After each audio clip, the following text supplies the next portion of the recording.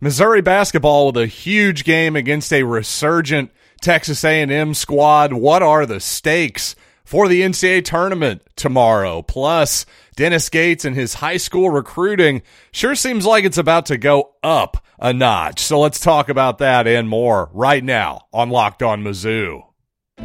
You are Locked On Mizzou, your daily podcast on the Missouri Tigers, part of the Locked On Podcast Network. Your team every day. Hey, all you true sons and daughters, I'm John Miller, your Mizzou mafioso and the central scrutinizer of Missouri Tigers football and basketball. And this episode is brought to you by FanDuel Sportsbook, official sportsbook of Locked On. Make every moment more by visiting FanDuel.com/LockedOn today to get started. And of course, Missouri playing Texas A&M tomorrow in a rematch. Of course, the Tigers lost to the Aggies down at Reed Arena on my 40th birthday. In fact, January 11th, just a month ago. And that wasn't a lot of fun, was it? So I'm not going to give you an entire in-depth scouting report of Texas A&M, since most of you in this audience probably watched a good bit of that basketball game. But just to recap, well, Texas A&M's had a pretty bizarre season, I would say, so far here under Buzz Williams. 2 terrible losses by the Aggies early in the season, or really not even so much early, just the first half of the season against, as my printer prints very loudly here in the background. Thank you, Melissa, for that. Really appreciate it. But just back even on December 20th, Texas A&M lost badly to some really underwhelming Wofford and Murray State teams. The Wofford game was the game back on December 20th.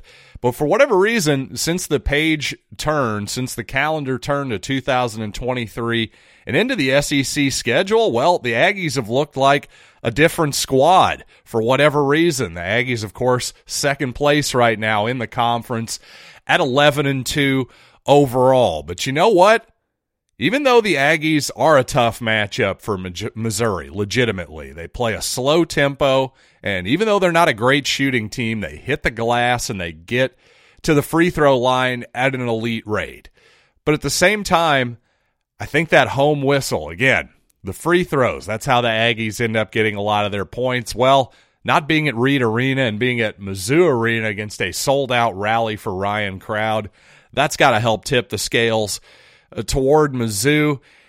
And of course, Missouri just shoots the ball better at home, and Missouri shot the ball terribly, of course, in College Station. Also, the Aggies turn it over a lot and are vulnerable to steals. Obviously, that's something that Missouri can potentially take advantage of. So I'm predicting a Missouri victory here tomorrow. I just have a good feeling about it for whatever reason. Again, I talked about the spot that Missouri was coming off the Tennessee game, going to Auburn. Well, I actually feel like this is a pretty decent spot to maybe back Missouri because, again, coming off a really disappointing loss, this is a team that's going to want to come back and prove something.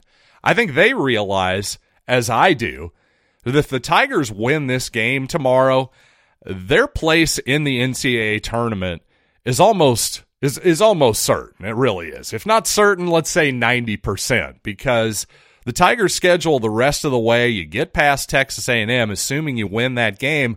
Well, now you've got a home game against Mississippi State, and then 3 games left against pretty mediocre opponents in Georgia, LSU, and Ole Miss.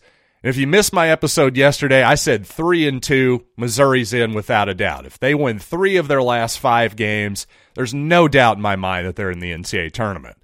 2 or fewer, well, now it starts to get a little dicey. Maybe you need another game or 2 in the in the SEC tournament to secure your spot in the NCAA tournament.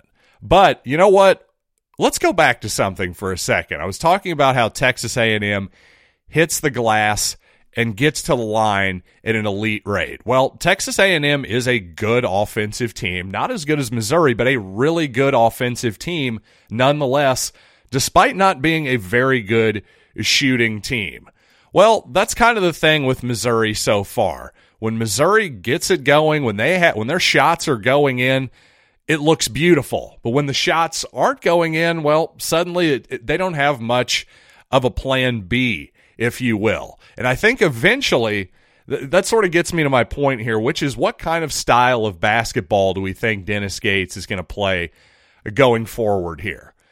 Well, I think number one, this fast-paced style that Gates has shown this year, I think that's here to stay. I think based on Gates' own words, particularly in The Athletic recently, that C.J. Moore piece this past week, I think playing fast is something Gates wants to do.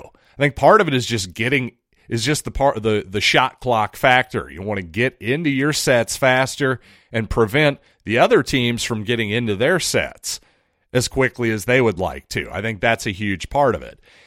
But is Missouri going to play small ball all the time going forward? Well, that seems unlikely to me, especially when you consider who Gates is recruiting so far. In fact, if you look at next year's class, the three-man class, Anthony Robinson, Jordan Butler, and Trent Pierce, well, those are 3 4-star guys with varied skill sets. Jordan Butler in particular is definitely at least 6'10". Trent Pierce, a bigger wing for sure, while Anthony Robinson, a smaller point guard type player to be sure. But I don't know, I just think this idea that Dennis Gates is always going to be playing small. Well, have you ever seen Florida State play? They don't play small whatsoever. They have some of the longest guys in college basketball. I think Dennis Gates is going to eventually lean toward that model more. I think this is what he's got this season, so this is the style he's playing offensively and defensively, almost more in particular. Missouri's having to press a lot, take a lot of gambles defensively because, well, there aren't a lot of other options necessarily for this particular Missouri basketball team. Now, I mentioned those 3 high school guys, Anthony Robinson, Jordan Butler, and Trent Pierce. That is officially Dennis Gates' first high school recruiting class. But for all intents and purposes, Gates, of course, had a recruiting class this past spring at Missouri when he completely overhauled the roster, bringing in several transfers. And you know what? As much as I love DeAndre Golston, Trey Gomillion, and Demoy Hodge, for instance, those 3 guys are playing their last season of college basketball here.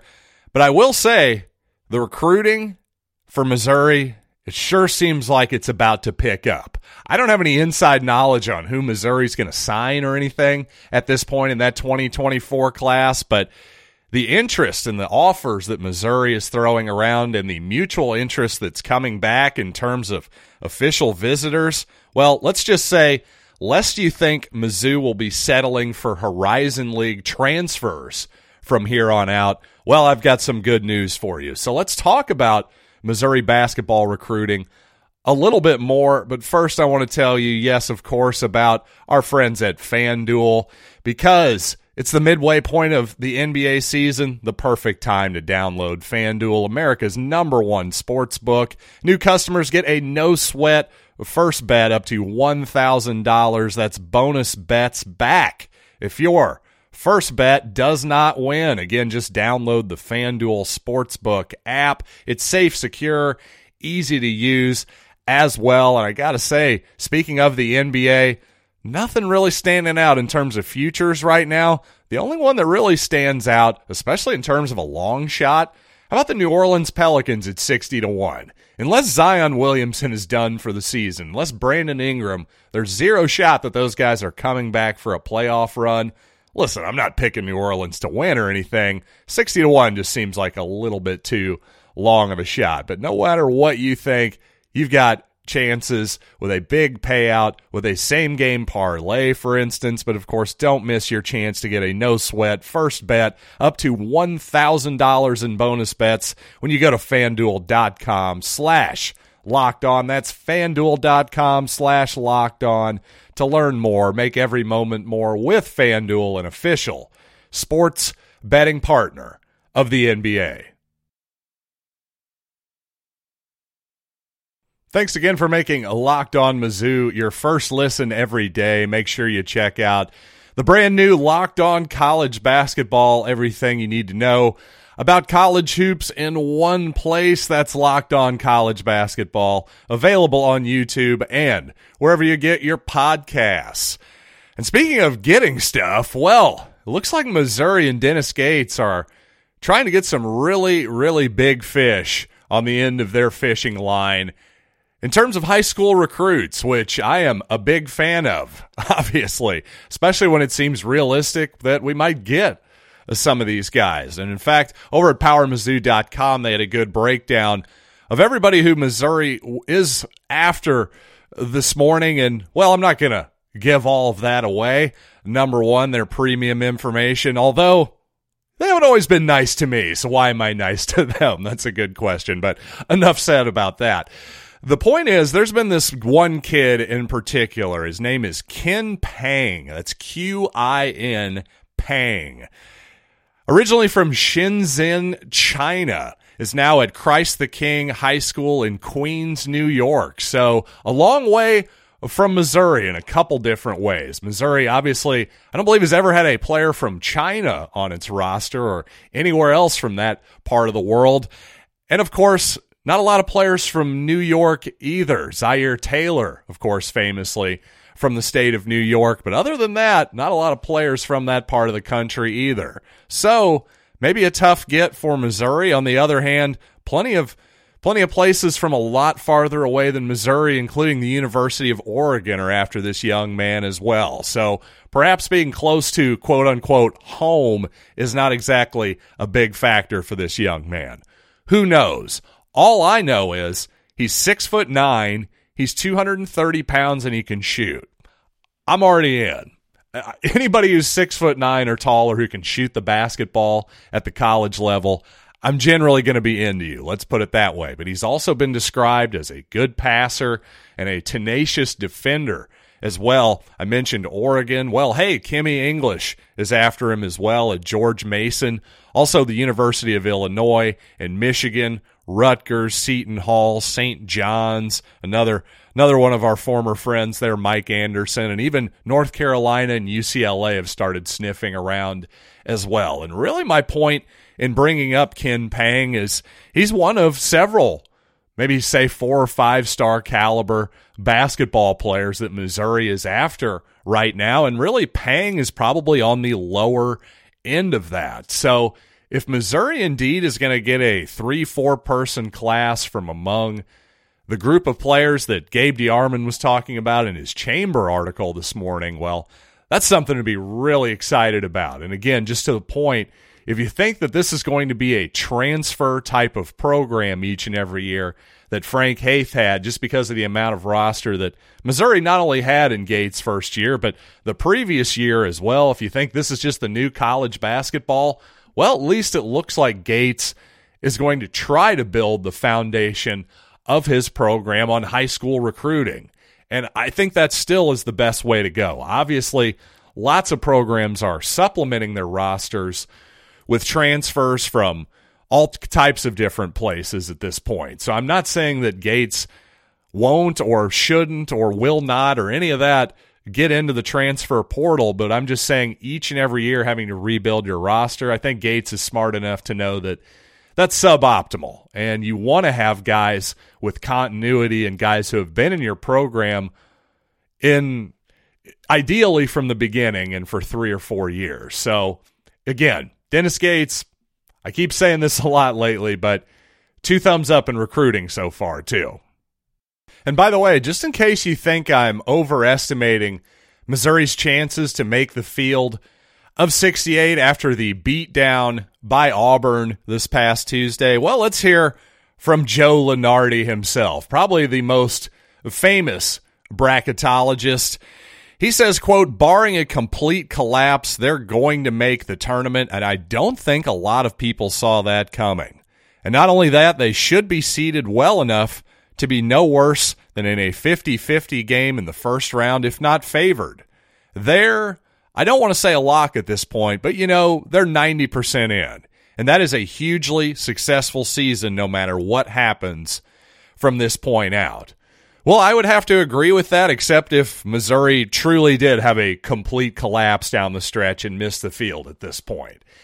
Yeah, beginning of the season, I would have to agree that even if that happened, this season is still a success. But as seasons go along, expectations change. So yeah, at this point, if Missouri doesn't make the tournament, I'm going to be disappointed. I'll just go ahead and say that. That doesn't mean that Dennis Gates is a failure or the season is a failure or the future is necessarily any darker or less bright. But yeah, I think I would be disappointed. The good news is I don't think that's going to happen because once again, as I predicted earlier, I think the Tigers are going to take down the Aggies tomorrow and all but write their ticket to the field of 68 once again. So obviously I think things are going quite well for Missouri basketball right now. And you know what? Missouri football is in a tougher spot. I think the Tigers should have a chance to have a very solid squad once again next year. But Eli Drinkwitz, fairly or unfairly, and I think it's somewhat fair that his seat is going to be a little bit hot next year. And all of this has had some people asking online, yes, I read your people's posts. It's had some people asking, should Missouri put the lion's share of its resources into basketball? Should the Tigers be a, quote, basketball school? Well, I'm going to answer that question and also why I think that question also misses the point a little bit right after these quick words. Well, you know how McDonald's has the golden arches? Well, Mizzou has the golden gates, baby. And I really am a huge believer in this guy so far. Why wouldn't you be through one season? So again, some people are asking the question, should Missouri go all in on hoops and neglect football a little bit? Because, well, it's going to be a tougher road to hoe. Well, first of all, I do agree with that last premise there. The ceiling for Missouri basketball realistically has to be higher than football. You just don't need as much to have a great basketball program in terms of, even in terms of pure revenue and enrollment and all that stuff. Look at Duke football versus Duke basketball, for instance. Heck, look at Gonzaga. They don't even have a team, do they? Do they even have a football team? I don't think that they do. And if they do, I don't know. It's definitely not Division I, and it's been around for 4.5 seconds to the point where I wasn't even aware that it existed. For my whole life, I don't believe Gonzaga has a football team. Heck, Kansas has barely had a football program to the point where they're basically hanging banners for having a 6-6 season last year. Indeed, remember when that Texas guy, Delos Dodds, remember when he said Texas's worst seasons are Missouri's best seasons? Well, it turns out he should have said that about Kansas football and Missouri football. That should have been the comparison there. But here's the thing. Again, I just think that question misses the point. Again, I agree with you all. We should put, for those of you who are basketball fans, yeah, absolutely. If there are people sniffing around trying to steal Dennis Gates from us at some point, pony up, give him the money, because he's the most important person. Just put resources and energy and all that stuff absolutely into the basketball program. But does that mean you have to gut the football program to accomplish that? Can you not do two things at once? Because to me, that premise ignores what is happening in the SEC right now. For years, it was sort of assumed that, well, Alabama and Auburn and, Georgia, whoever. Obviously, Georgia, not the greatest example right now. They're crushing it in football, not so much in basketball. But my point is even Georgia's trying in basketball. They hired old what's-his-face from Indiana, Tom Crean, there we go, from Indiana and Marquette. They gave him significant money, and he was a guy that Missouri strongly considered when Konzo Martin was up for the job. I thought he was a good hire by Georgia. It didn't work out, and guess what? They paid him to move on and brought in Mike White from Florida. Again, a real coach. They're trying, and maybe it's turning around for Georgia, maybe it's not. More to the point, again, Alabama is freaking number one in basketball right now. So if you're going to tell me that you can't do two things at once, you're crazy. And if anything, that just shows you that if you're Alabama and you're winning at football, I'm not saying Missouri's ever going to be on that level, nor will any program probably ever be on that level again in my lifetime. But it just goes to show you that football, if you're winning at that, it brings in revenue, and you're going to have so much of it at a certain point. It's like, well, I guess instead of buying yet a new fountain for the locker room for the football team, I guess we can go out and hire a good basketball coach like Nate Oates. Maybe spend some NIL money on that program. Hey, we only really need 5 guys. See, that's the thing. You can easily be good in both. And in fact, if you're good in football, it actually helps basketball. This is not a zero-sum game. I think that's the thing that people are mistaking here. When one program wins, it's actually good for the other programs. And in particular, when football wins, well, it's really, really good for all the programs because that's the big cash cow. We all know that. Then it's men's basketball, and then basically there's everything else that doesn't make money.